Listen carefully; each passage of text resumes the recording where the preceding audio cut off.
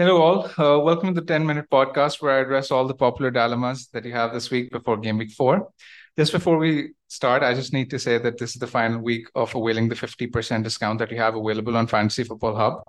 I take all my data from Fantasy Football Hub. So if you want access to the data or my team and transfers, I reveal my team and transfers weekly, every week, right before I make them.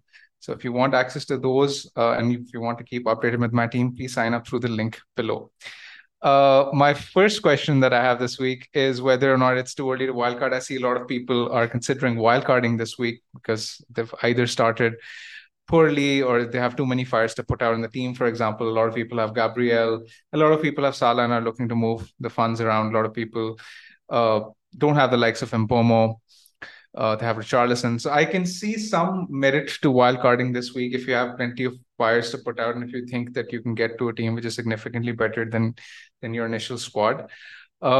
However, I personally believe that most of the template teams so far uh, are looking well placed going forward. A lot of people are panicking, looking at the likes of Bruno Fernandes, Rashford, Martinelli, Odegaard, Saka, etc., and their teams playing against each other this week, which is an ideal.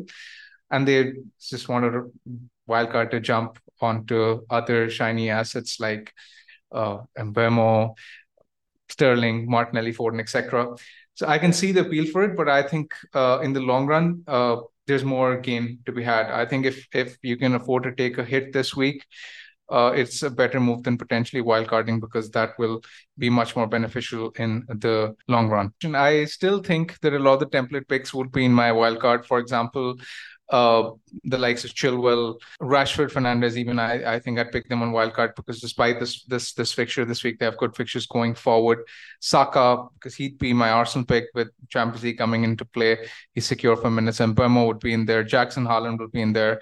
So the core will more or less be the same. With a couple of new players like Sterling, Maddison, in there as well. The now next question is what to do with Martinelli and Odegaard. This is an interesting one. I don't think any of these are hard sells this week. Both of them, if you have one free transfer, you want to save a transfer heading into the break. If you want to keep two free transfers for later for game week 5, that's perfectly fine. Having said that, I see a lot of people are in this position, including myself, where I have the luxury of selling an Arsenal asset. If I had Odegaard, I think I would sell him without any hesitation because his numbers haven't been good so far. He's had just one big chance of moments in the first 3 games, and that came from the penalty. We saw Saka take the penalty in game week 3, and I don't think there's any guarantee that Odegaard steps up and takes the next one. So I think Odegaard is an easier sell than Martinelli. Martinelli's underlying data is decent. And even Arsenal's upcoming fixtures are all right. Even the game against United historically has been high scoring. They tend to put up plenty of XG at home against the likes of United and Spurs. So the fixtures are completely fine. It's just the fact that with Jesus back, you'd expect Jesus and Nketiah to be locked in rotation, uh, which would potentially mean that Trossard shares minutes with Martinelli. So Martinelli more or less becomes like a 70-minute assets because Trossard will eat into his minutes, which isn't ideal going forward. So let's say if I was wildcarding this week or if I had to pick the top 6, 7 midfielders to own at this point in time, Martinelli wouldn't be in there. So he's a good asset to have, but there are more optimal picks out there. So I think if you have nothing else to do, then you can sell him. The next question is probably the biggest question and the most popular question of this week. Sterling, Mbemo, Maddison, or Foden, who is the best to buy? I've been going back and forth on this since Sunday, and even till now, I haven't really made my mind up.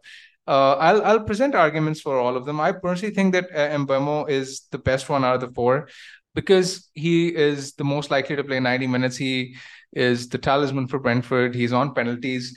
We don't know whether the likes of Sterling, Maddison will be on penalties. Foden definitely won't be on penalties. Mbemo has that in his favor, and the fact that he can be kept all the way up till game week 9 and is the cheapest of them all is also something which is in his favor. He's on set pieces as well. When Wissa gets subbed off and Bomo goes striker, so you have that additional 25 to 30 minutes later on in games where you can get Mbemo playing up front.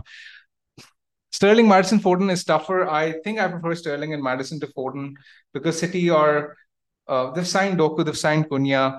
Uh, Champions League is soon coming into play. So while I appreciate the fact that Foden does have massive upside with the fixtures, his expected minutes are also not as higher as someone like a Sterling or Maddison. Well, I believe Sterling or Maddison have similar upside, if not bigger, than Foden, because Foden's numbers so far are suggesting that he has more of an assist threat than goal threat. As far as Maddison and Sterling are concerned, Maddison overall has the better numbers. His data has been more consistent. Sterling's numbers have come mostly against Luton. But I do believe there's a chance that Sterling could be on penalty. So that's something that could work for him. There was a quote where he said that he wants to become the club's top scorer this season. So that sort of gives me the indication that there's a chance he is on penalties. Now, I'm not sure whether that's necessarily a good thing, but it's something to keep in mind. Maddison is more of a talisman. And in long story short, I think if you're looking for a pick for the next 5 or 6 fixtures, I think Sterling short term is the better pick, but Maddison over the long run is a better pick, especially if you're not looking to wildcard in game week 9, because a lot of people, I assume, will wildcard in game week 9 when there are a lot of fixture changes for the popular template picks. The next question is, who's the best Gabriel replacement? I think I would go to, let's say, Udogie. If you don't have him, I think he's a sensational buy at 4.6 million. He's had 2 big chance moments in the first 3 fixtures. He's in the top 5 defenders for touches in the final third. If you own Udogie, and if you have funds in the bank, I don't mind jumping on to Trippier this early. Even so far, Newcastle's defensive data, they're ranked 6th for XGC, despite having played Aston Villa, Liverpool, and City in the first 3 fixtures. It was a very tough run. Trippier, in fact, is ranked 2nd for chance created among defenders. So I think Trippier is a good buy over the long run. If you have the funds, Gabriel Trippier is a good transfer to make this week, because it would put you a transfer ahead of the curve. I suspect a lot of people will be jumping on Trippier in game week 5. Worth buying a City defender. You can never go wrong with a City defender. They're comfortably the best team for non-pen XG conceded so far this season. They will continue to keep clean sheets, but they have a low ceiling. So if I was sort of prioritizing one of Trippier or City defense, I think I would rather use the funds or Trippier in the weeks to come. Is Gusto worth considering? I don't think so. A lot of people have bought him this week. I think as of now, he's 3rd for transfers in this week among all players. I don't think he's worth considering, because there's every chance that the underlying data suggests that Sterling, Jackson, and Chilwell are the optimal 3 to own from Chelsea. So there's no point of jumping on Gusto, especially when Reece James could return after the international break. Keep United mids ahead of the Arsenal fixture. I would not jump ship. Firstly, they have Brighton after this week, and Brighton are ranked 14th for XG conceded. That's despite having a very good run in the first few fixtures. They've faced Luton, Wolves, and West Ham, yet the numbers aren't great. So I look at the Brighton fixture as a good fixture at home for Man United from game week 5. And the fixtures after that are really good as well. Bruno and Rashford are 90-minute men, which is another thing in their favor with Champions League coming into play. Sell Richarlison, I probably would. I think there's a chance that he gets taken off early around the 60-65 minutes. I would rather go for an asset who is more secure in terms of minutes. Who to sell João Pedro for, Jackson or Alvarez? I would jump on Alvarez. I'd jump on Jackson because his numbers are better than Alvarez. Jackson, in fact, has the highest big chances among all players in the league. So far, he's actually level with Haaland. No players had more big chances than him so far. And in every single game so far, he's recorded over 0.5 XG. So his numbers have been consistent. I would jump on Jackson if you don't own him. Bowen, worth considering. Bowen's numbers are really good as well. I think he'll do really well against Luton. But the fixtures after that include City and Liverpool. So I think there are better options elsewhere. Sell Ollie Watkins. I don't think he's a hard sell. I think he's fine to keep. He's actually 2nd to Jackson and Haaland for big chances this season. Aston Villa are looking like a really good attacking side. They're really good going forward.